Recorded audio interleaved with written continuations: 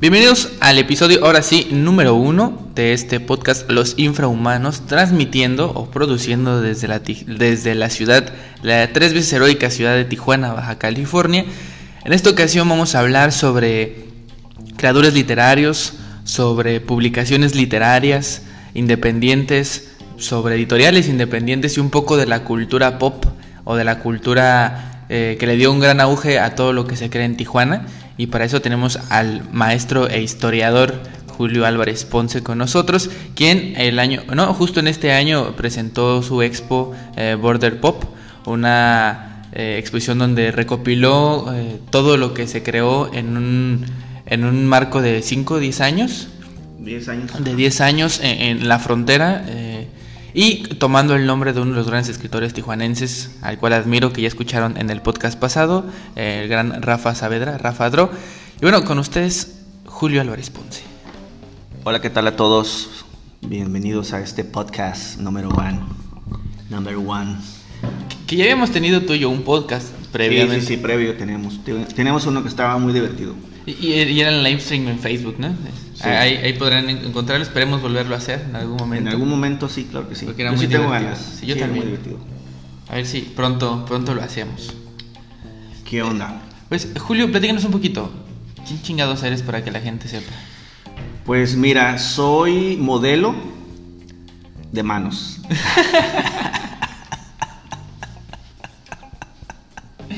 Ya decía yo, güey.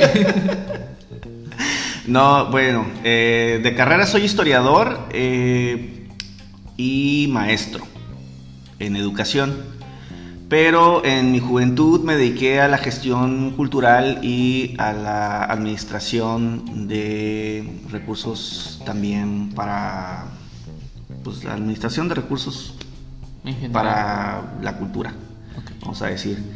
Tuve la fortuna de estudiar en una de las universidades más importantes del noroeste, UABC, y ahí conocí a una banda de personas súper talentosas, a las cuales dediqué un poco esta exposición, ¿no? En la de Border Pop, la que mencionaste al principio. También pues con ellos hice una cantidad de producción cultural, de producción audiovisual y bueno, un montón de cosas que se hicieron a lo largo de entre 1996 y 2010, más o menos, bueno, 2015. Entonces, seguimos produciendo, pero ahora ya en otros campos, ¿no? En otros campos de las diferentes instituciones que existen en la República Mexicana. ¿Cuál era la importancia de hacer Border Pop y rescatar a esa generación? Fíjate que cuando la estuve planificando, fue más una... Fue la necesidad de contar o de precisarle a las generaciones más jóvenes por qué Tijuana es lo que es. O sea, que no salió de gratis, pues, porque hay muchos discursos ahora de que, ay, sí, mi Tijuana, yo quiero Tijuana. O el hashtag Tijuana makes me happy. Ajá, hashtag Tijuana makes me happy, fucking. Y toda esta apropiación que se hacen estos grandes empresarios de Tijuana, que lo voy a decir, que cuando estábamos nosotros jóvenes, cuando nosotros estábamos haciendo cosas, estos morros que también están más o menos de nuestra edad, se iban de aquí y les cagaba que les dijeran que fueran de Tijuana, ¿eh? O sea, para ellos eran de San Diego y toda su vida era de San Diego, o la Ciudad de México, o o en Europa, o no estaban aquí, pues. Y ahora resulta que muy amorosos de la Tijuana y muy todo, pues. Entonces a mí ese discurso me caga.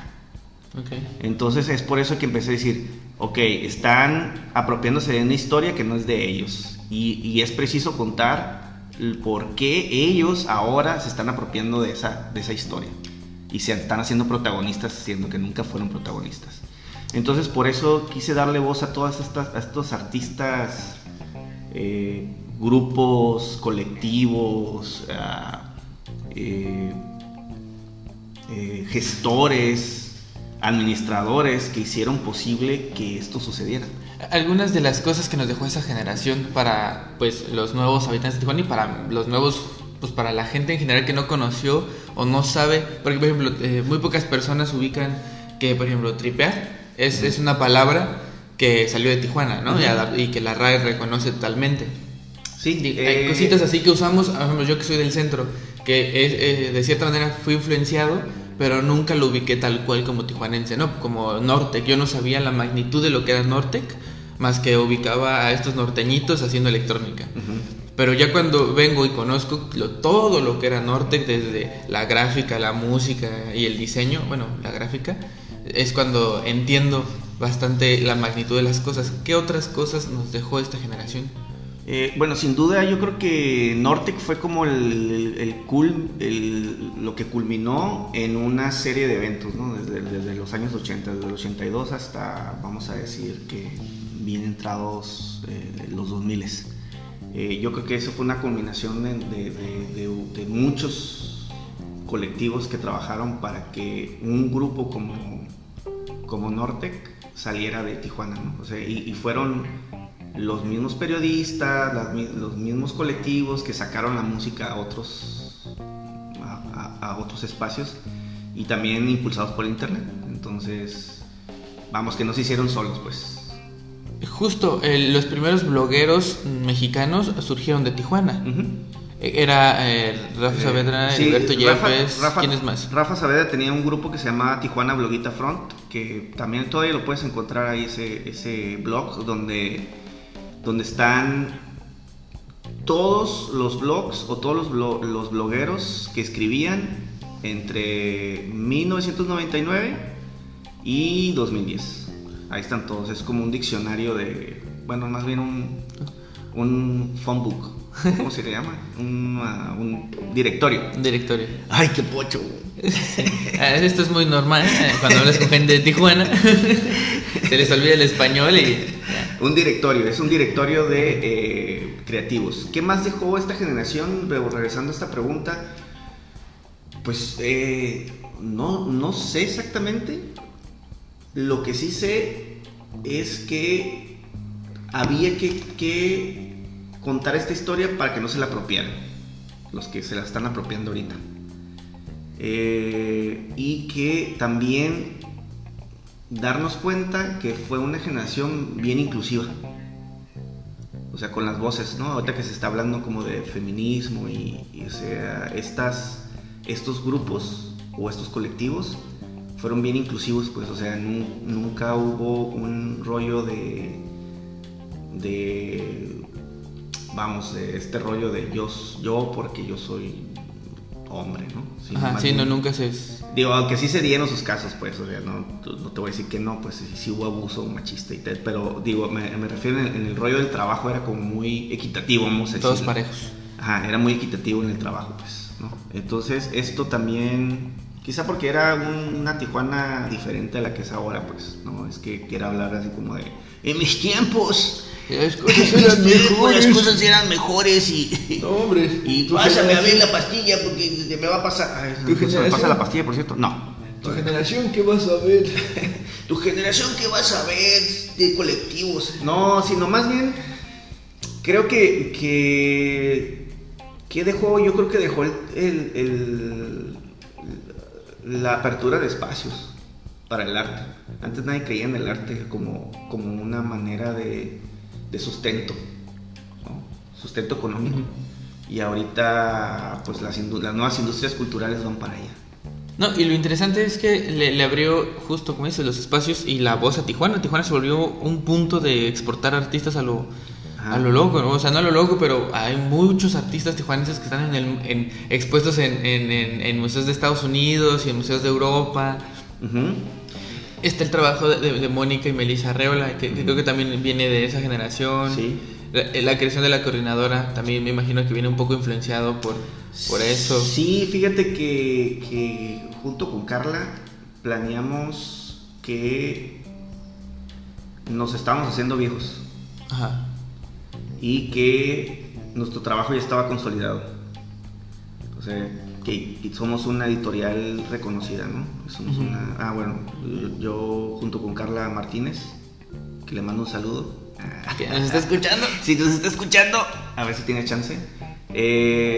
Juntamos en el 2007, nos juntamos en el 2007 para armar una editorial, bueno, pues una asociación civil que se llama Nortestación Agencia de Letras, que fue una de las primeras agencias de letras como tal, así, agencia de letras. ¿Qué es una agencia de letras? Una agencia de letras es una corporación que se dedica a promocionar, difundir y representar la literatura. Ok. Y fuimos una de las primeras en Latinoamérica. Okay. Y que está documentado en el directorio que saca la Asociación de Editoriales y de Publicaciones Independientes, de agencias de letras. Nos reconocen como, pues, o sea, México, y estamos nosotros nada más. Órale.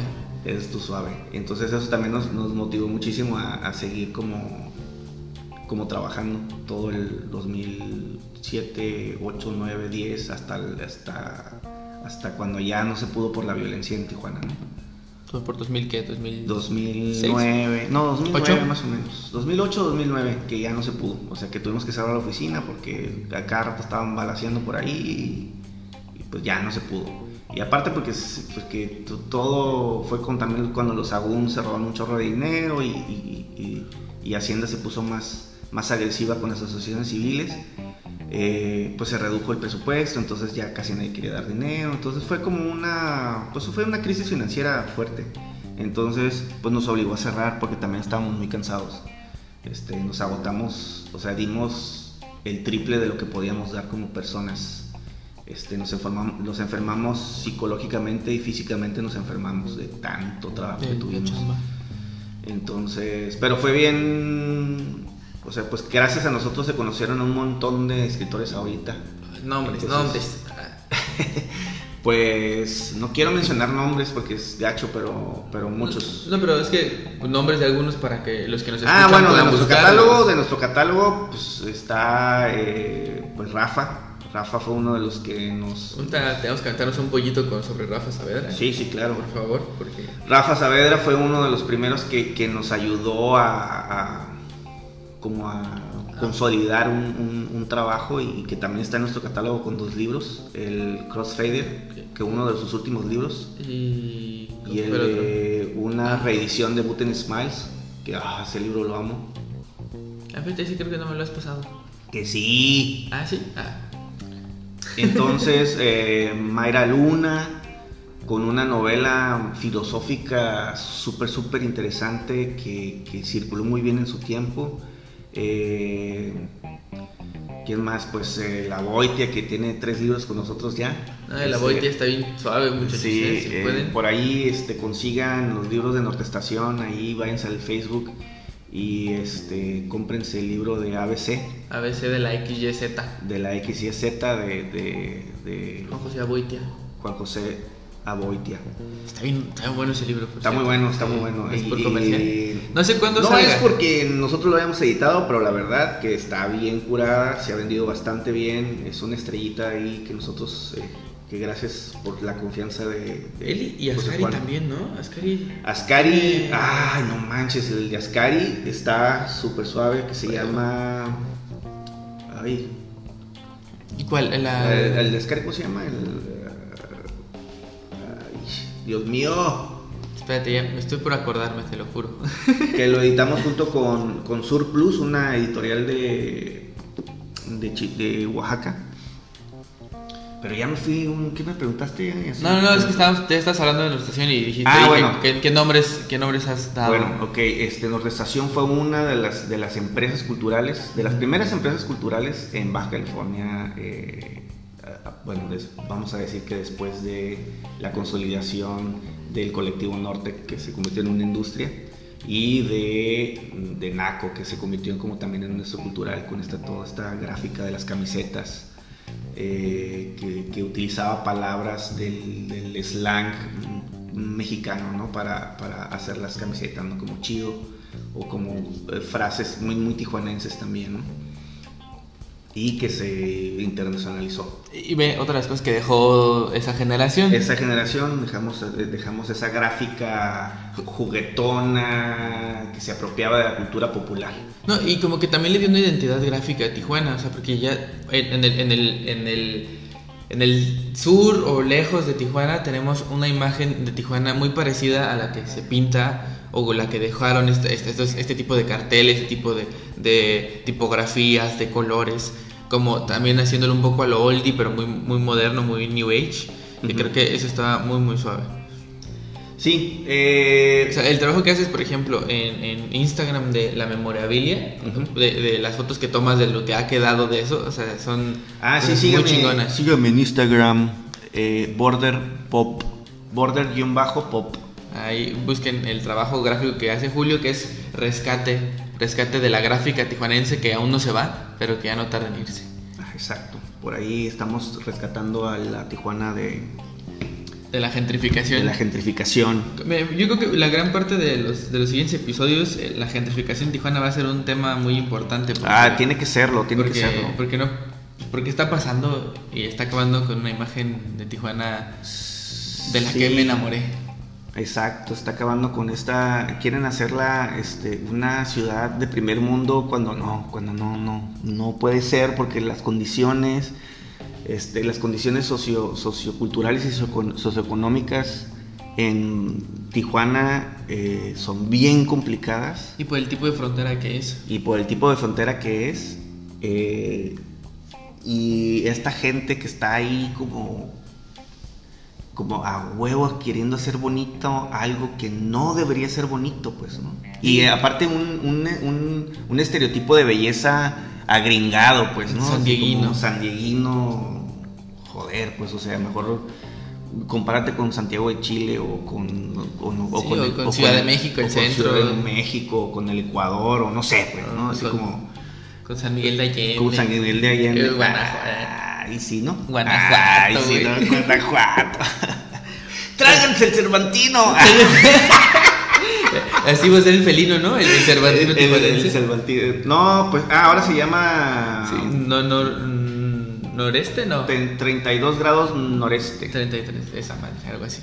Que súper pretencioso el nombre. Y feo. Pero bueno, está más bonito el otro era felino. Pues, ¿y el anterior cuál era? El anterior, este felino, Carla y yo. Bueno, primero yo y luego Carla. Hicimos ese festival que se llamó Festival de Literatura del Noroeste. Se llamaba, y era patrocinado por una unión de instituciones del noroeste que se llamaba Forca, que estaba bien suave el nombre. Sí, no, Forca, que era todas estas instituciones del noroeste juntas con un presupuesto para ellos. Ya te cayó el Forca. Para hacer... Se me subió el Forca. Se me subió el Forca. Ay, nanito, se me subió el Forca. Estaba suave el nombre de Forca. Forca tenía una lanita y me invitaron a armar un proyecto. Y a mí se me ocurrió, pues, hacer un proyecto, pues, un festival. Y ese festival estuvo bien suave el primero, porque fue como bien de casa, pues, o sea, súper inventado. Era mi primera cosa, una gestión nacional, que me la aventé y yo, sí, mona, huevo, sí puedo. Y no es cierto, no podía, pero ahí aprendí un montón de cosas, que... como Paulina de la Mora, güey. Ay, se me olvidó cancelar el mariachi. Así me pasó el primer día, güey. Así me pasó el primer día de ese evento, de que todo ya estaba todo preparado, todo listo, estamos recibiendo a todos. ¿Y los gafetes? Ay, se me olvidó hacer los gafetes. Sí te creo, sí te pasa eso muy seguido. Total, de que ahí sacando fotocopias y haciendo... Ojalá hubiera quedado uno de esos del recuerdo. De esos para el recuerdo. Pero fueron así súper inventados. Y sí, pues, o sea, ya sabes, cagadón de la directora de que, ¿cómo los gafetes?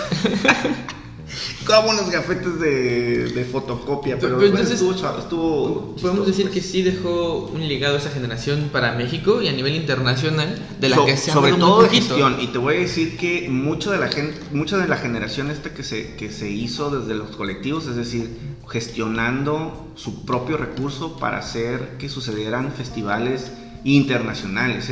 Aquí estoy hablando de IAF, de Imaginería. ¿Cómo se llama? IAF, Imaginería. Bueno, IAF. El IAF, que es un festival de cine internacional. Lo que hacía Bulbo, por ejemplo, Bulbo TV, luego Bulbo Radio, luego Bulbo Discos y luego, o sea, un corporativo de bulbos. No, de productos multimedia. ¿No? Y hacían películas, hacía Bulbo Cine y había como bastante producción ahí con ellos y que instruyeron a una generación más abajo. Y también, bueno, está lo que fue Bordox, que empezó con una producción bien interesante de cine documental, que empezó ahí con Adriana Trujillo, Itzel Martínez, Iván Díaz, y ¿quién dije? A ver, me falta. Y Huicho y Checo, y José Luis Martín y Sergio Brown, también Octavio Castellanos, que ahorita está en la producción ya chidas internacionales de cine y de video. Entonces, una generación que enseñó a la que siguió, ¿no? Entonces también dejaron como el legado y como la apertura, porque luego ellos mismos se convirtieron en instituciones. Sí, pues, o sea, Adriana Trujillo con el cine Tonalá, Itzel Martínez, que ya está directora del Festival Internacional de Ambulante, Carla, que está ahorita en el IMBA. Bueno, ya no está en el IMBA, ya está pues en la Secretaría de Educación Pública. Cool. La misma Tere Vicencio, que es una generación más arriba de nosotros, pero que ya está en el Colegio de México. Entonces, esta generación que se formó en estos colectivos. El chico el que se fue a lo del ZNL y andaba en Nueva York, ¿cómo se llama? Habíamos platicado alguna vez de él, que se fue Fran Illich. Es que siempre me confundo bien. Fran Illich, sí, claro. Fran Illich hizo una escuela él solito, y una novela bien emblemática, que si hablamos de literatura, creo que su trabajo como retratista de la generación X tijuanense, creo que es emblemática. Su obra, que se llama, no me acuerdo cómo se llama. ¿Cuál? ¿Detonación? No, él no hizo Detonación. No. Hizo una novela que se llamaba algo de pop, no me acuerdo. Pero ahí, si googlean a Fran Illich, ahí se le van a aparecer sus novelas. Una de las primeras novelas que hizo cuando tenía 17 años. Entonces, esta generación como que sí no le interesaba nada más trabajar para ellos mismos, sino para los demás. Y eso creo que es la gran diferencia de generaciones, pues, ¿no? Y pongo el ejemplo, pues, lo que pasó ahorita con el CUEL, ¿no? A ver, platícanos qué pasó con el CUEL. Bueno, CUEL es un evento organizado por los alumnos de literatura de la UABC, que tenía 3 emisiones y que por no... La Border Makes Me Happy. La Border Makes Me Happy, y por lo que alcancé yo no soy cercano a este sector. Pues a este grupo de que hace CUEL, porque siento que son auténticos y no necesitan ayuda. Bueno, eso es lo que pensaba, pero ya vi que sí necesitaban ayuda, pues, ¿no? De una generación, digamos, más experimentada en el rollo de la gestión. Para enseñarles a llevar bien. Y de trabajo en equipo, cabrón. Eso es nada más, es un trabajo en equipo. Y saber poder sentarte a discutir una situación límite, pues, ¿no?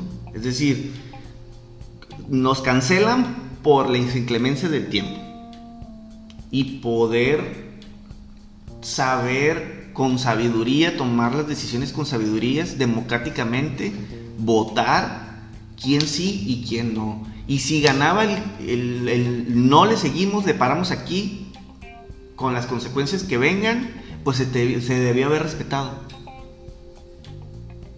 Y si ganaba el no, hay que continuar, igual, sí, lo mismo, les faltó se debió haber asamblea respetado. O les faltó gestión, les faltó sentarse a discutir, no nomás ahí con el WhatsApp. Sí, ustedes... en el episodio pasado, en el número 0, hablamos sobre un poco sobre este congreso que hacen los estudiantes de lengua y literatura y de artes de aquí de la UABC, pero y escucharon pues brevemente qué era el Borders Makes Me Happy, que toma el nombre un poco del cuento de la crónica de Rafa Saavedra, y que de ahí ellos lo tropicalizan. Dato curioso, en sus 3 emisiones nunca le dedicaron una ponencia a Rafa Saavedra, siendo que le sacaron el nombre, lo que decía Julio sobre la apropiación de algo que ellos no habían hecho y no sabían de dónde venía, tal vez, ¿no? O ignorando a la fuente. Pues ignorando la fuente, pues, pero eso no es culpa de ellos, es culpa de que nosotros no estamos haciendo lo suficiente, pues, o sea, no estamos conectando con esa generación de ninguna manera. O sea, obviamente somos muchos los maestros que trabajamos en UABC, que somos de esa generación y que nosotros podemos influenciar a esa generación que está trabajando, pero creo, sinceramente, con lo que pasó, que nos hace falta más acercamiento. Más acercamiento, o sea, más involucramiento, en involucrarnos, no en lo que nosotros hacemos, involucrarlos, sino que en lo que ellos quieren hacer, nosotros también involucrarnos. Y no desde la perspectiva del profe, sino más como del compa. Okay, yo te hago el paro, o sea, yo voy y bueno, tú quieres hacer eso, bueno, yo voy y te ayudo. Soy del staff, no soy como cualquiera, pues entonces creo que eso nos ha faltado, pues estamos como en un trono ahí impenetrable de yo soy el que sabe y bésame la mano.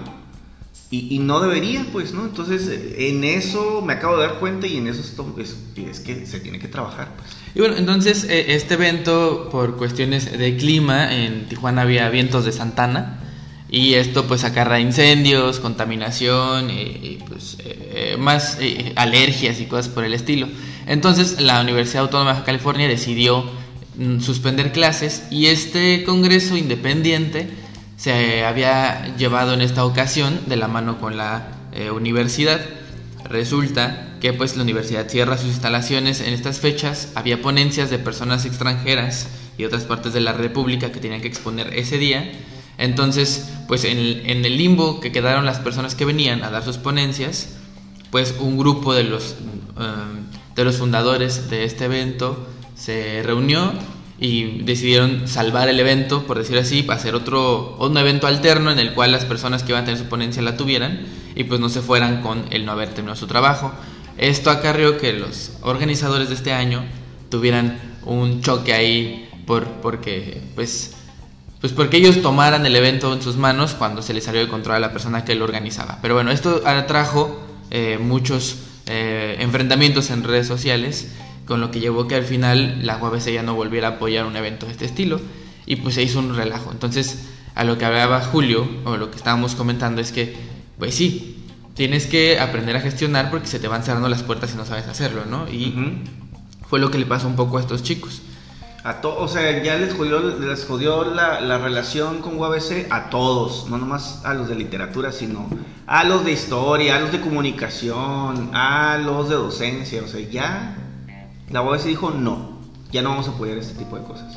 Oye, o sea, no manches, o sea, solamente por una cosa por una lucha de egos y por una cosa tan infantil, que yo veo que no, ¿cómo es que no puedes actuar como adulto y citarte con ambas partes y sentarse y hablar y democratizar la decisión, pues? O sea, ¿cómo no pudimos hacer eso? O sea, ¿qué onda?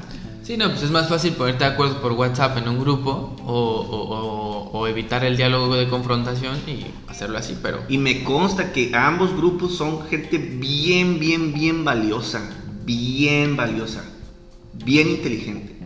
Entonces, ¿qué pasó? Pues, o sea, ¿qué diablos pasó? El poder corrompe. El poder corrompe, maldito poder. Entonces ustedes hacen Norestación Agencia de Letras. Sí. Que después se vuelve una editorial.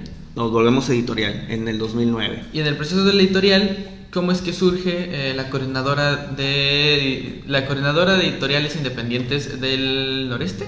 ¿Algo así? No, coordinadora de editoriales independientes. ¿Ah, sí? Ah, ok.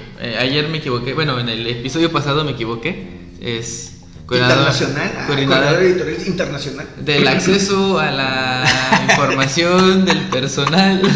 Del IMSS, del Instituto de Cultura. El INAI. El INAI. No, bueno, la coordinadora de editoriales independientes.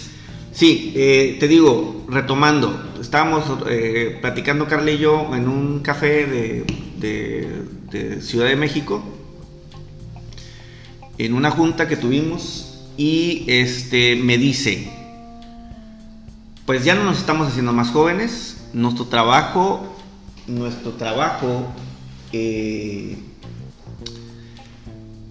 pues de alguna manera está consolidado. ¿Qué vamos a hacer?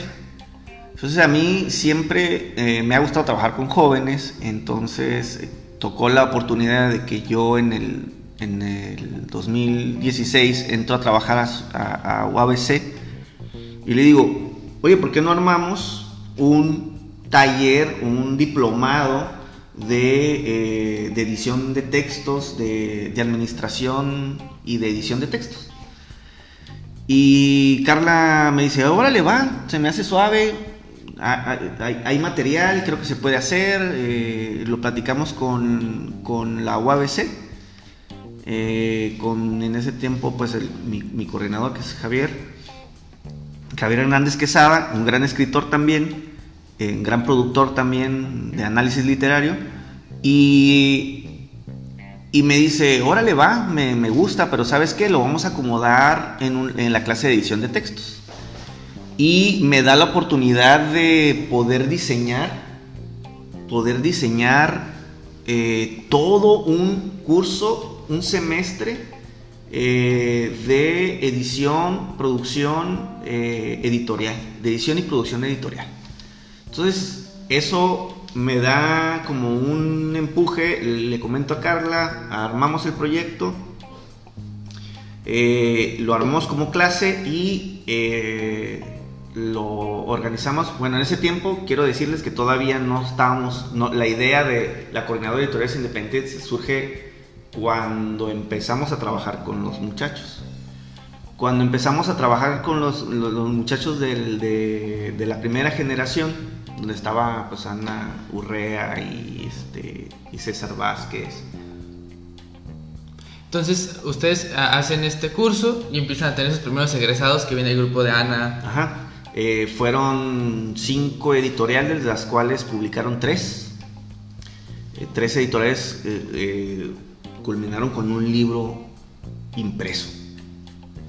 Y eso fue como bien importante para la UABC también, porque estaban haciendo algo que no se había hecho en ninguna otra universidad del país. Ajá.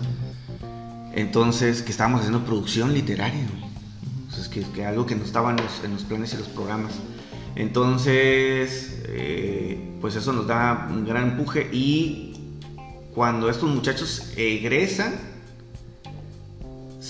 es como que se plantea la idea de abrir una asociación para cobijar de alguna manera el trabajo, el acompañamiento, pues, de que no se quedara como en trabajo de clase, sino que se pudieran consolidar afuera. Y surge la coordinadora de editoriales independientes, que básicamente yo dirijo, pero que este año se supone que tiene que haber elecciones. Tiene que haber elecciones porque me ratificaron en el 2000, son 2 años, me ratificaron en el 2016. Ajá. No, perdón, 2018. No, 17. 2017 me ratificaron. Somos ciencias sociales y humanidades, no es de matemáticas. Lo que sea. 1 por 1, 3. me ratificaron, entonces ya este año debo Entonces, salir. de las editoriales que quedaron, bueno, de las que siguen trabajando ahorita, una de ellas es Saturno Editorial, ¿no? Saturno Editorial. Que es la que dirige Ana Urrea y que también publican cosas muy interesantes. Apenas publicaron el poemario de Adrián Hernández. Hernández, Se llama Adrián Hernández. sí, Adrián Hernández, que también está súper guay. Y pues han estado también trabajando con literatos tijuanenses. Sí, han hecho eventos. Por ejemplo, César nunca fue parte de la coordinadora, pero su editorial se formó en ese curso, que fue Poiesis, que trabajaron súper intenso esos chicos, trabajaron mucho, se consolidaron y ahora son Gramaminia Editorial, y también diversificaron también a contenido multimedia. Entonces está bien suave lo que están haciendo y ellos salen de esta clase. Entonces se consolida la coordinadora de editoriales independientes y pasan 2 años, porque esta clase es cada 2 años. Bueno, también voy a dar la primicia de que este año no se va a abrir. El año que entra no se va a abrir esta clase. Gracias, Kiko Vega. Gracias, Kiko Vega. Híjole, chica. No se va a abrir esta clase. Es una pena, la verdad, es una gran pena. Pero no pierdo la esperanza de que continúe otro semestre. Pues no se pudo, a lo mejor en el siguiente sí. Bueno, y se arma una segunda generación donde salen otras 6 editoriales. 6 editoriales, todas con producción. Tuvieron un libro, agotaron casi todas, o 3 de ellas siguen trabajando con otros nombres, no con ese nombre, sino con otros nombres, y se les ha dado trabajo de eso como a 97 muchachos. Está súper cool. Como de las 2 generaciones, pues como 97 muchachos pueden trabajar editando textos. Y está súper bueno. Está súper bueno, o sea, es un aliciente, pues, o sea, me encontré un exalumno y ya, dice, no, profe, estoy pensando en comprar carro porque me va muy bien con esto. Y yo, órale, o sea, qué suave que está pasando y qué suave que yo, junto con UABC, podemos como, pues, aliviar un poco el rollo, ¿no? De que ¿para qué estudias eso si no va a haber dinero? Pues, o sea, pues porque me gusta y porque si lo hago bien y si me profesionalizo, puedo vivir de eso. Claro. A lo mejor no lujoso, no en un yate, pero sí bien. Pero por lo menos teniendo comida, vestido y uno que otro libro, ¿no? Entonces salen editoriales independientes, que creo que también eso es gracias a todo lo que venían trabajando hace Tijuana, porque Tijuana se caracterizó también por tener muchísimas revistas. O sea, había muchas publicaciones en formato de revista. Entró el tema del blog y había varios blogueros. O sea, de repente se volvió una comunidad de blogueros, como lo comentaba. Y creo que y conforme fue perdiendo terreno el papel, pues muchos siguieron en el internet. Y eso le dio un auge de nuevo a versiones digitalizadas de varias revistas o de medios digitales, que también ahora sirven como, de cierta manera, una plataforma para que nuevos escritores, nuevos creadores estén pues publicando sus trabajos, que a veces eso es lo que les hace falta a muchos, ¿no? Solamente soltar, publicar y les va a ir bien. Leighton, por ejemplo, Andrea Leighton, una poeta tijuanense, empezó a escribir en Linotipia. Linotipia creo que es una de las revistas o de los medios electrónicos que ha hecho una gran labor en Tijuana en el hecho de rescatar a estos nuevos escritores. También está, Gramaminia, que tiene poquito de consolidarse, que también está haciendo su esfuerzo por tener la Sinécdoque de UABC. Y ¿qué otra revista hay? Plumas Auroras, que es una revista feminista. Algo que hacía Transmedios, pero no a nivel en escrito, pero que también surge de aquí. Digo, porque Badaboom también surgió de Tijuana, pero bueno, eso vamos a... de la UABC. Y de la UABC, pero eso no vamos a meterlo en este podcast, porque sí da un poco de pena. El Donkey Show no. Los Badaboom sí nos dan pena. Sí, el Donkey Show no, pero Badaboom sí. Bueno, entonces surgen estas revistas. ¿Y tú a qué crees que sea esta necesidad del tijuanense de estar encontrando un espacio donde expresarse? Pues porque no había. O sea, no había. Todavía, ¿no? No, esto no es nada. O sea, tú querías en 1996 ir a sentarte a tomarte un café en una cafetería y pedir un latte o pedir un café chai era imposible en Tijuana. El único lugar de café que existía era el Sanborns. Y el Sanborns lo hicieron en 1989. Pues. Orgullosamente chile. O sea, ese era el único café y había otros cafecitos muy, digamos, estéticos que eran bien pequeñitos, pues, o sea, tenían 2 o 3 mesas. Entonces, eso también, pues, diversificaba a que pudieras como estar mucho tiempo en ese lugar, ¿no? Porque eran tan pequeñitos que te sofocaba un poco, ¿no? Entonces, el Punto Café fue uno de los cafecitos de los 90 que existía, que era un poquito más grande. Y de que podías estar, ¿no? Que se podías estar ahí sentado tomándote un café y platicando. Entonces, así como no había cafés, tampoco había un lugar para hacer teatro, ni un lugar para proyectar cine. Entonces, esta generación creo que, pues, se hartó, güey. O sea, se hartó de que no hubiera nada, espacios para nada. Porque las instituciones en ese tiempo, el Secut era más como look, the Mexican culture. ¿Sabes? Y era como, sí, bailes regionales y sombrero y bigote. Y vamos a traer una exposición de Tamayo. Y comemos chilaquiles. Y este rollito de la visión que se tenía de la cultura en los 70, pues, ¿no? Ya ha entrado. Este México revolucionario en pleno siglo. Ya ha entrado bien los 90, ya ha entrado en 92, pues, siglo XX.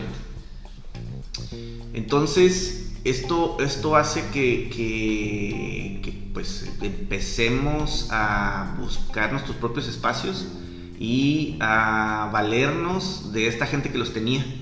No decirnos, oye, ¿qué onda? Hacernos amigos del hijo del dueño de la bodega para poder hacer un party. O sabes que mi tío tiene una pollería y ahí mismo vamos a hacer la exposición. O sabes que o sea, llegamos a hacer fiestas electrónicas en patios mecánicos. Por ejemplo, otra cosa bien curada de esa generación, digo, es que nos remitimos a esa generación porque es como, yo la noto como que es una base muy importante para todo lo que se creó hasta ahora. Pues es la que le siguió a todo esto, pues. Ajá, sí, o sea, sí, como la precursora de todo esto. Es la antecesora. No la precursora, porque la precursora pues es Víctor Soto y todos ellos. Sí. Bueno, pero la antecesora de esta generación, pues. ¿Y la más creativa? ¿O la que más cosas hizo? Porque la música electrónica, la buena música electrónica salió de aquí. Es que los medios nos proporcionaron la producción, pues, porque obviamente se abarató la producción cuando la fotocopiadora fue accesible para nosotros. La fotocopiadora fue accesible para grabar discos, o sea, los CDs o los cassettes se volvieron accesibles para en blanco, en vírgenes, y empezaron a haber aparatos que grababan voz y música.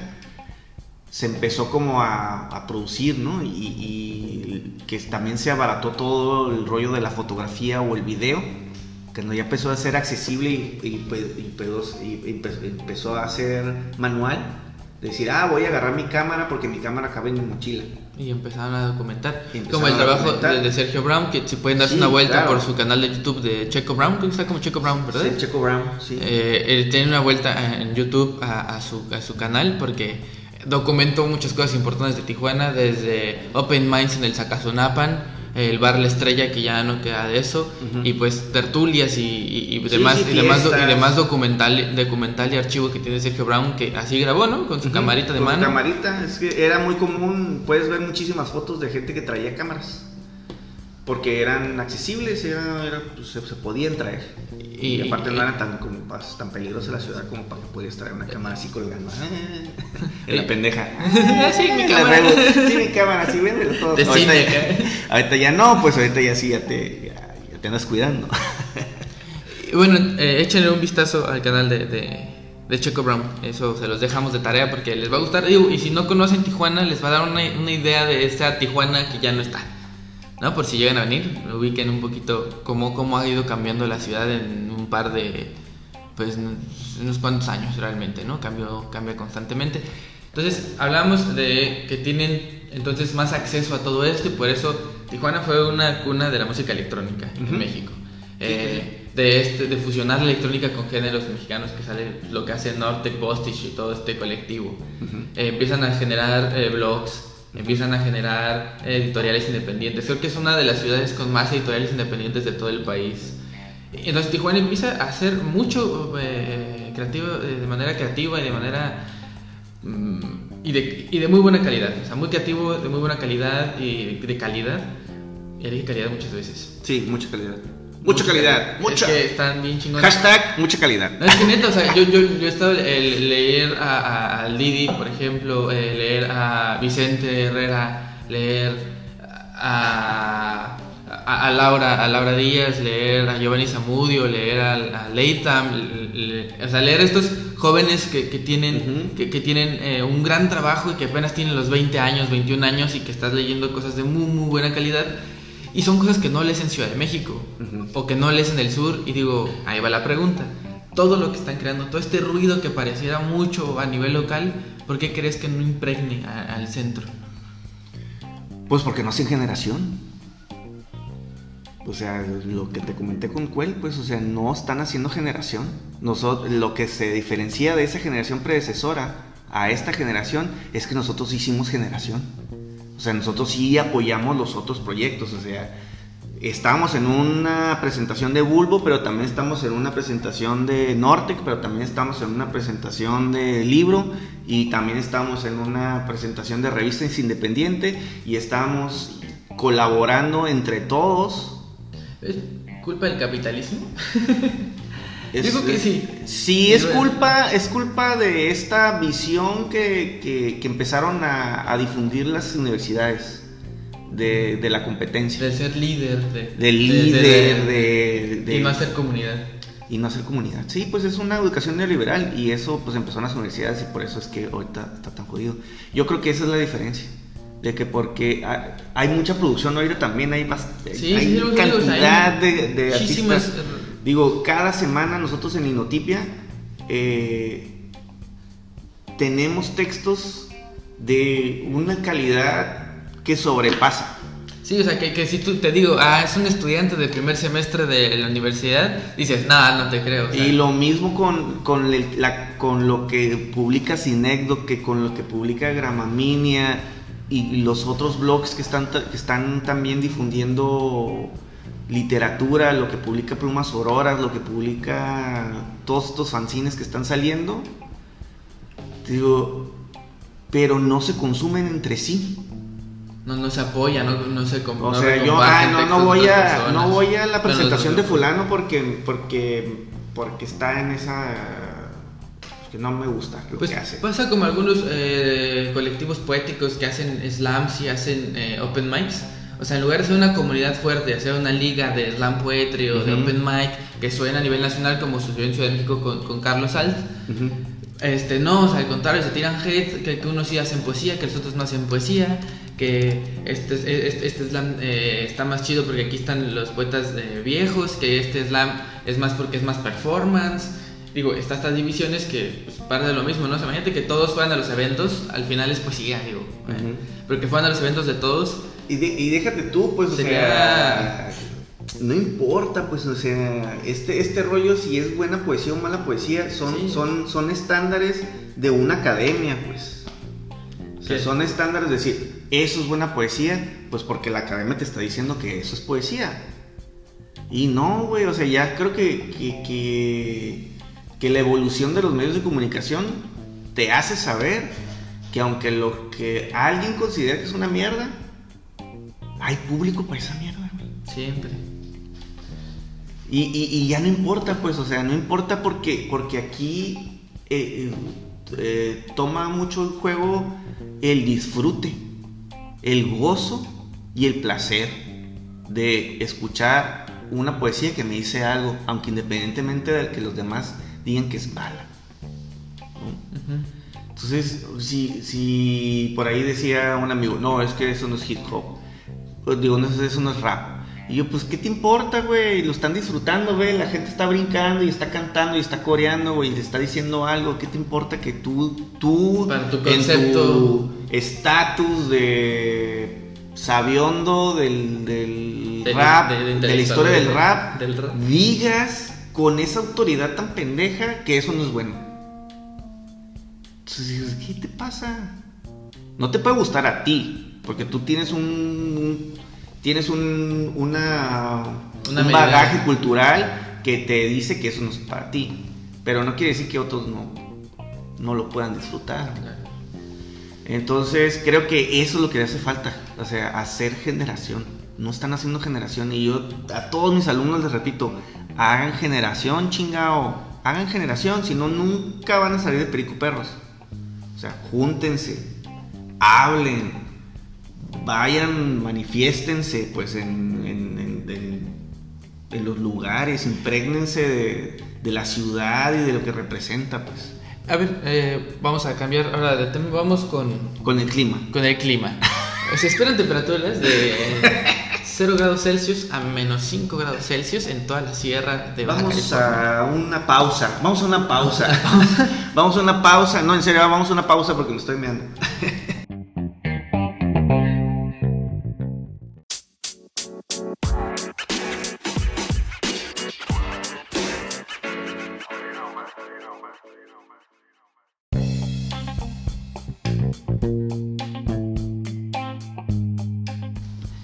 Pues ya estamos de regreso después de que Julio Álvarez Ponce fuera a evacuar el líquido que su cuerpo retenía. Ahora quiero pasar un poco a los escritores tijuanenses, a los creadores literarios. Me gustaría que nos dijeras quiénes para ti fueron los escritores más representativos de tu generación, los que tienen que leer sí o sí para poderle entender y para poder entender a una Tijuana y para poder pues acercarse un poco al norte y a la frontera y a Tijuana en cuestión literaria y cultural. Pues yo creo que nos tendríamos que ir por género. En poesía yo creo que Noé Carrillo fue uno de los que dio voz a la generación poética, de la generación que no tenía miedo a hacer poesía diferente, ¿no? Yo creo que en novela, pues en novela yo creo que a Luis Humberto Crosway, que es un poquito más grande que nosotros, pero que nuestra generación lo acuñó bastante bien, o sea, lo leíamos y nos significaba algo, ¿no? Aunque también ahí en novela podría ser pues Fran Illich, sí, que también retrató muy bien la generación. En crónica a Rafa, sin duda, a Rafa Saavedra. En crónica y en experimentación literaria, yo creo que Rafa Saavedra. ¿Y quién falta? Ensayo a Heriberto Yepes. Yo creo que Heriberto es uno de las voces críticas de la generación. En cuento o microrrelato. En cuento, microrrelato, pues al José Juan Agoitia, yo creo que ese güey es súper bueno. En cuento o microrrelato, pues Agoitia, sí, siento que es uno de los que sí pudo como retratar bien nuestro pensamiento, ¿no? En cine. No, ahí sí, no me jodas, no, en cine que todos. Sí, todos, o yo nombres creo que todos. así como, o algo para que la gente pueda como googlear. Yo recomendaría Sergio Brown, pero... Yo creo que Sergio Brown, Itzel Martínez en documental, en cine documental, Adriana Trujillo, que hizo un documental creo que necesario, que fue este personaje, ¿cómo se llamaba? Que retrataba la vida de un pollero. Cool. Yo creo que fue una pieza clave para los tiempos que estábamos viviendo. Ensayo, pues yo creo que Heriberto Yepes, que él es ensayista de arte, pero también de política, pero también de literatura y también de... Entonces creo que bastante, diría pues mucho de la vida tijuanense, Heriberto. Y de microrelato pues Aboitia, pero pues, ahorita, es que hay tantos. Y en arte, en arte gráfico que digas, estos son fundamentales. Yo creo que Tania Candiani, aunque ella no es nativa de Tijuana, vivió Tijuana desde el principio de los tiempos. Entonces Tania Candiani creo que es una de las piezas claves. Ruiz Otis creo que es otro de los que le dio a la generación una voz. Charles Glavitz fue Jiménez, perdón. Son como artistas que deberíamos revisar, ¿no? Y pues a lo mejor Mónica Arriola también sería una de los íconos de esta generación. Y bueno, pues ahora quiero pasar a Rafa Saavedra. A ver, un poco, pero para yo explicarles o para darle introducción y decir quién fue Rafa Saavedra, me gustaría que primero leyeras un fragmento de algo de lo que ha escrito. No venía preparado. No venía preparado. No crean que mi entrevistador y el ¿cómo se llama? El locutor base de este podcast me obligó a leer algo que yo quisiera. Eso es porque yo quiero, ¿eh? O sea, nadie me lo dijo ni nadie me lo impuso, ¿eh? Voy a leer algo de Border Pop, que es el libro que le dio nombre a esta exposición de la que hablamos un poco. Y el primer texto que abre su libro se llama, el libro se llama Border Pop, Texturas, Interferencias y Diálogos, que fue premio de literatura estatal en el 2010 y que salió publicado en el 2011. Se llama sobre Viviendo Tijuana, y aquí hay una en paréntesis en sobre, porque a eso le encantaba hacer a Rafa, y es algo que nosotros copiamos de su estilo. Muchos de nosotros tenemos esta onda de los paréntesis para decir 2 palabras o 3 palabras, y Rafa lo vio así.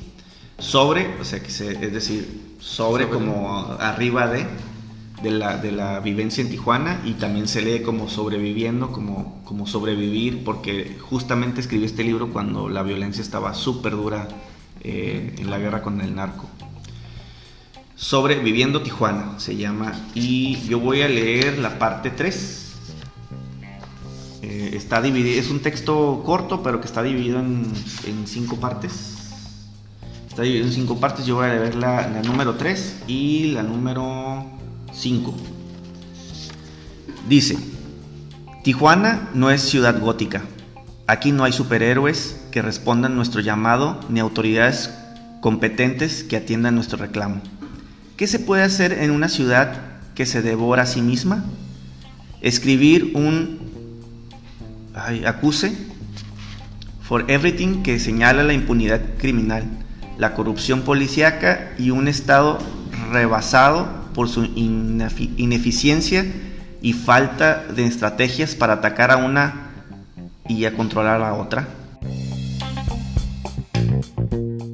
¿Qué se puede hacer en una ciudad que se devora a sí misma? Escribir un accuse for everything que señala la impunidad criminal, la corrupción policíaca y un Estado rebasado por su ineficiencia y falta de estrategias para atacar a una y controlar a la otra. Hacer un recuento de nuestro alicado sistema de valores y su impacto en la descomposición social, las ideas de la juventud desechable, esos ninis ahora tan mentados y su liga con el consumismo y el desencanto generalizado. Encomendar a Tijuana a algún poder supremo sin importar cuál sea este. Ahora mismo se ventila en blogs y foros el malestar anticholo término peyorativo para referirse a los sinaloenses radicados en nuestra ciudad, y el sospechosismo de que todo el que no es o se asume como tijuanense es un enemigo potencial a su mítica esencia libertaria y progresista, como paradoja del multiregionalismo y la no integración.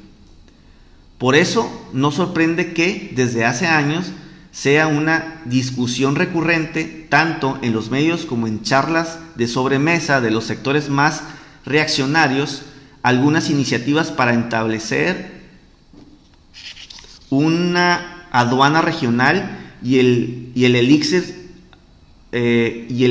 exigir una credencial que controle su entrada y que registre de algún modo sus haceres y quehaceres en la CIRI. 5. Soy parte de una generación que creció favorecida por el progreso y ese feeling carefree enarbolado desde su origen, que defiende a ultranza la noche tijuanense como válvula de escape frente a una imposición de violencia, que antes era selectiva y que ahora es una especie de lotería de la muerte. Tijuana es nuestro hogar, aquí están nuestras raíces, nuestra red de amigos, el fruto de nuestro trabajo y la recompensa de nuestros sueños. Como tantos que salen cada mañana a enfrentar esa incertidumbre y agitación de la caída de un priismo feroz, puedo decir esto: no tengo miedo, no quiero tener miedo, me rehúso a tener miedo. Una última cosa: si perdemos Tijuana, México se quedará sin futuro. Ese fue Rafa Saavedra, un poco atropellado, pero Rafa Saavedra. Joder, fuck you, yo no quería leer. No, pero Rafa Saavedra tenía un estilo muy particular, con su estilo pocho, muy tijuanense, y pues creo que siempre escribió para rescatar y retratar esa Tijuana que le gustaba, que ya casi no queda, pero también como para generar un respeto universal sobre esa ciudad.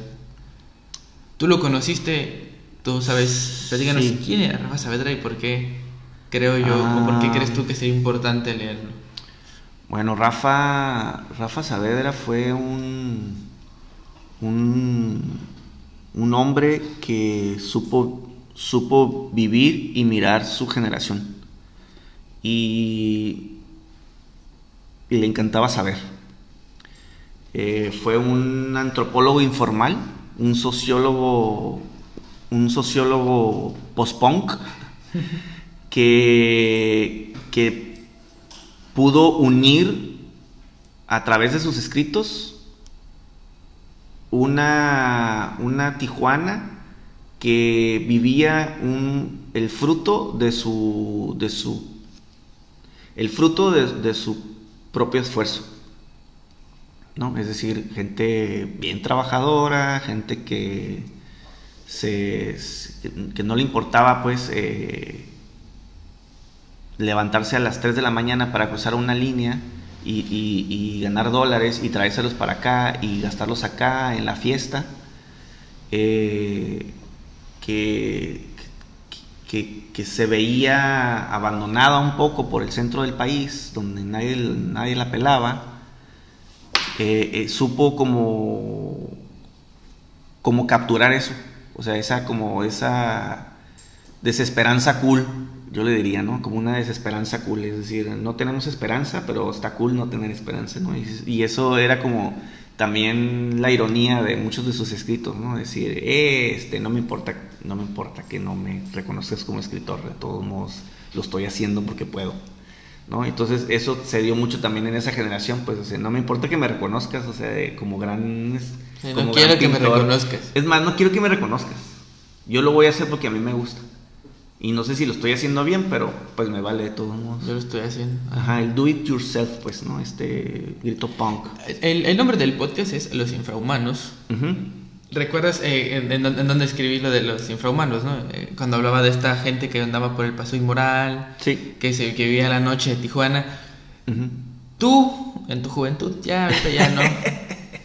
Todavía, fuiste, pero ya no tan seguido. O sea, tú pues el chamuco y fuiste un infrahumano. Sí. Y conviviste con infrahumanos de generación, entre ellos creo que cantidad. Rafa Saavedra es uno también de los que retrata y registra junto con Luis Humberto Crosthwaite la infratijuas, ¿no? Uh-huh. Era un devorador, el Rafa, un devorador de la noche. Le encantaba la noche y la describió de una manera casi digital en sus libros. O sea, HD, vamos a decir. Sí. Clarita. Para muchos de nosotros, ¿no? No quiero decir que no, porque también Rafa tuvo detractores bien fuertes, ¿no? Súper detractores dentro de la academia y fuera de la academia, pues, ¿no? Entonces tuvo detractores y seguramente esos detractores todavía lo son y seguramente estarán en desacuerdo conmigo. Pero yo creo que el día que Rafa murió y le hicieron el homenaje en cuerpo presente en el Centro Cultural Tijuana y que fueron más de 1,000 personas a dar el pésame a la familia y a los amigos, demostró... Y déjenme les digo que ni una marcha junta a 1,000 personas en Baja California. Demostró que Rafa era importante para Tijuana. Entonces, la importancia de leer esta respuesta, o sea, que Rafa logró juntar en su velorio, que eso le hubiera encantado, logró juntar en su velorio a todos, o a la gran mayoría, porque muchos estaban fuera del país, pues, y no pudieron, ¿no? Como Fiamma Montezemolo, que fue una de sus grandes amigas, no estaban en Tijuana cuando ocurrió, pero que logró juntar a la gran mayoría de los que hacíamos algo en Tijuana en esa generación. Entonces fue bien emblemático y fue bien importante ese evento. Entonces, y Rafa, la noche, pues espérate, pues ahí voy al rollo de la noche, pues. La noche fue un complemento casi, vamos a decir que necesario para entender mucho de lo que pasó culturalmente, pues, en Tijuana y el boom cultural que hubo después, ¿no? Después del 2015. Rafa, a través de sus cuentos, de sus crónicas, de sus ensayos y de sus artículos periodísticos, logró posicionar a Tijuana como algo interesante. Entonces, muchos, por ejemplo, Heriberto Yepes le hacía mucha carrilla, ¿no? a Rafa, que por su culpa Tijuana se había convertido en lo que es, ¿no? Que él fue el culpable de que Tijuana se llenara de gente y que fuera todos, que quisieran buscar eso que el Rafa... Rafa plasmaba y eso pasa bien cabrón con Rafa Saavedra. Yo cuando llegué lo conocí por Julio, o sea, bueno, ya en la literatura, porque ya no tuve el placer y el honor de conocer. Le hubieras encantado a Rafa. Rafa te hace un nice trip en su literatura. Es donde que tú tomas un vuelo a Tijuana en cada uno de los textos que te presenta. Y creo que eso es algo muy peculiar, muy peculiar de Rafa, que te puede transportar con su literatura al bar, a un bar de mala muerte como el Dandy. Bueno, ya no es de mala muerte Dandy del Sur, pero o el Dandy del Sur, o te lleva al bar turístico, o te lleva a estos lugares lúgubres tijuanenses, que no hay en otra parte de México. Que son muy de aquí y que él lo supo retratar de manera maravillosa. Hay uno en Crossfader, uno de sus cuentos en el cual narra una noche en la que se va de peda y cuenta el baile y la música. Y se los juro que si ustedes vienen a Tijuana un sábado y se van de party, no está nada alejado de lo que Rafa les plasmó en esos libros. Creo que hasta le faltó algunos detalles extras, pero... Creo que el cuento de Arroba de Rafa, que viene en el Button Smiles, que creo que abre el libro de Button Smiles, y empieza con todos nosotros y todas nosotras, y empieza con ese discurso fiestero También te digo que de Desesperanza Cool. Este rollo de que no me importa nada más que bailar y pasarla bien y retratar a estos amigos que estaban alrededor de él, bailando y disfrutando la noche sin importar que viniera mañana. Eso está bien suave, sí, porque es como una manera de retratar la juventud, o sea, la juventud como se viva, pues como la juventud de esa época, pero también a lo mejor de esta época. Algo muy bonito que dice Rafa, que la única resistencia que les quedaba a los jóvenes, a los tijuanenses durante la guerra contra el narco, pero frente a la violencia y este no estado que vivía Tijuana, lo único que les quedaba, o la única resistencia política que tenían los jóvenes y la gente en general, que era salir de noche un fin de semana, ¿no? Sí, la calle es nuestra, decía. La calle es nuestra, ¿no? La noche es nuestra, la calle es nuestra. La noche es nuestra, la calle es nuestra. Siempre fue un dicho de Rafa, fue un grito político. Sí. La calle es nuestra. Sí, es lo último que nos queda. Ajá. O sea, vamos a salir aunque hayan disparado, vamos a salir, no nos van a amedrentar. Y eso creo que fue muy valiente. Y en el momento yo no lo vi así, pero ahora a distancia pues fue muy valiente no dejarnos intimidar por el narco, pues, ni por el gobierno que quería que nosotros nos intimidáramos por el narco, de pintarnos lo peligroso. Es decir, güey, esos narcos... o sea, ese narco es mi vecino, ese sicario es mi vecino, ¿sabes? Y es una persona. Sí, ¿no? Y ante la condición hostil. Ajá, y te ponen este pinche libre mercado y este consumo de drogas de exportación. Y bueno, quisiera leer otro de sus textos que viene en Border Pop, que pueden, ya no salieron publicados más, ¿verdad? De Border Pop. No, son los únicos. Pues ahí sí pueden conseguir un Border Pop, muchachos, o a ver si algún día a alguien se le ocurre digitalizarlo. Búsquenlo, léanlo, porque es en verdad es un gran texto. Es un gran libro. Y bueno, quisiera leerles un fragmento de Tijuana Neon Nights, que es... El Neon Nights, sí, estamos suaves. Es muy bueno. Cada noche mi necesidad de fiesta me cita como un amante de postín que quiere alto mantenimiento. Casi siempre atiendo a su llamado como si estuviera en un weekend fabricado ex profeso, dispuesto a casi todo, con el vértigo del cazador de estrellas, con la alegría perniciosa que no se compra ni se receta con la alegría perniciosa que no se compra sin receta médica en una drugstore fronteriza, en plena sensación de interés fortuito por lo que sé que podría acontecer. Sí, soy un jugador que toma ciertos riesgos. Callejear o ir de bares es caer inmerso en una telaraña de posibilidades, recrear un plan de juego y recordar el por qué nunca tengo una ruta fija. Soy demasiado debordiano para ello. Camino sin buscar algo concreto. Fluyo con la idea de que los obstáculos de la cotidianidad son siempre pequeños retos a vencer. Que el premio es algo más que unas cuantas horas de euforia reglamentada por lo que se comenta en las revistas de vanidades o en las redes sociales. A veces caigo en los bares con los que me identifico, en los que conozco a gente que ha trascendido la rutina y la rutina, en los que parar a beber una cerveza es solo el inicio de un proyecto de noche bajo el ritmo amable de un DJ de grandes éxitos y el candilamiento de los estrobos que rodean una pista de baile inexistente. Sí, la noche se renueva, nos congrega a pesar de todo lo que vemos en la telenews y su tridimensionismo atroz que tanto mal ha hecho a nuestro bienestar social. Veo de reojo cómo todo se desborda en charlas afables y complicidades extremas que nos hacen sudar en madrugada casi eternas. El ritmo, el desaforado, feeling not fear, Tlaxcal para la juventud, beautiful prof. Dance, dance, dance.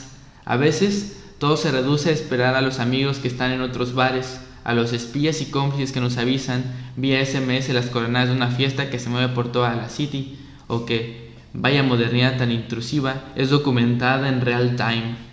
Lo que hacemos, lo que escuchamos, lo que vibramos, todo queda grabado, almacenado, etiquetado, posteado en algún sitio, nuestra memoria pixeleada perfecta. En algún momento la fiesta se agranda, se extiende por ese sentimiento de apego vivo familiar que nos hace más fuertes que el estruendo metal del War of Sound de Peel Score. y que irrita a los autoexcluidos que ven a lo lejos o se enteran de segunda mano cuando la noche salvaje que vivimos toca los extremos. Pierde este tufo elitista y olvida esa permisa de perdición y falta de decoro. Ese lugar común que tanto se explota en las crónicas que aparecen en los suplés dominicales o la voz alarma de las radiotribunas que sintetiza el propio de los guardianes de la moral ciudadana. Mientras eso sucede, en el exterior, a destiempo, adentro de todo este motivo para celebrar y descifrar los guiños de una generación educada para hacer el ocio una profesión harto irredituable. A veces el fulgor del hippie es tan engañoso como puede vivir. A veces el fulgor del hippie es tan engañoso. Uno no puede vivir en el pasado y tratar de sostener viejas glorias o luchar por siempre contra leyendas negras que ya ni caso tiene revivirlas. Uno no puede creerse todo lo que ve, escucha o siente. So sorry, más que escepticismo es sentido común. Al vivir la noche y gozar su intensidad, sobrevivimos en la asidua del miedo y la impunidad que nos quiere ver encerrados en nuestros hogares. Tijuana Neon Nights. Tijuana Neon Nights. Aquí y ahora somos unos adolescentes de corazón puro, sintonizando el Sightseers. Sí no sé cómo se pronuncia, disculpen, no sé ni qué pinche idioma sea, pero sintonizando el radio de lo contemporáneo para cada segundo, ideando nuevas formas y estructuras que, tras la fiesta, pondrán en deuda todo lo que vivimos anteriormente. Esa vida nocturna nuestra es un juego de espejos en el que nos vemos y nos gustamos, un anticipo de lo que vendría, maybe. Y digo, bueno, habla de esta noche de Tijuana, de cómo se anteponen a la violencia, de cómo pues no van a quedarse en sus casas cruzaditos de manos, ¿no? Y que van a aprovechar. Y eso es algo de lo grandioso que tiene Rafa Saavedra. Exactamente. ¿Qué suena el texto? Yo les recomendaría que buscaran Border Pop, Crossfader, ¿cómo se llama el otro? El Crossfader, el Button Smiles. Button Smiles. El Smiles, Button Smiles. Dios me persigue, que es uno de Editorial Mo. Dios me persigue, que fue el último que salió de él. Cool. Postcard de Ocio y Odio, que lo reeditó la Editorial Nitro. Ese sí está en la venta todavía. Y que busquen, también todavía está su blog, me imagino. Su blog todavía está activo. Tú puedes por ahí ver la historia a través de los ojos de Rafa. En música sobre todo, porque también fue un gran melómano. ¿Cómo aparece en Crossfader, así? .blogspot.com. ¿Saben, muchachos? Pues busquen a Rafa Saavedra en su blogspot para que pues conozcan un poquito de un gran cronista tijuanense que vivió la Tijuana de noche y que les puede contar un poquito mejor pues cómo eran las fiestas de este grupo de creadores tanto literarios como pues, creadores artísticos, ¿no? Dejémoslo en creadores. Crearon un chingo de cosas. No había internet y todo era manual, fanzines, revistas, podcasts, bueno, no podcasts, pero eran parecidos a podcasts como programas de radio. Ajá, sí, producidas. Tenía un programa de radio en los 90. Con lo que tenían, hicieron y crearon y dejaron un precedente para las nuevas generaciones. Es algo que siempre me gusta platicar y tratar de plasmar o contar a las personas que conozco sobre esta Tijuana, que no es la Tijuana violenta, que no es la Tijuana del narcocorrido, que no es la Tijuana de los indocumentados, que es la Tijuana de todos y la Tijuana también que escribe y que crea y que trata de cambiar esto negativo por las letras, ¿no? Que su única arma contra la violencia, el narcoestado y la impunidad pues es el arte.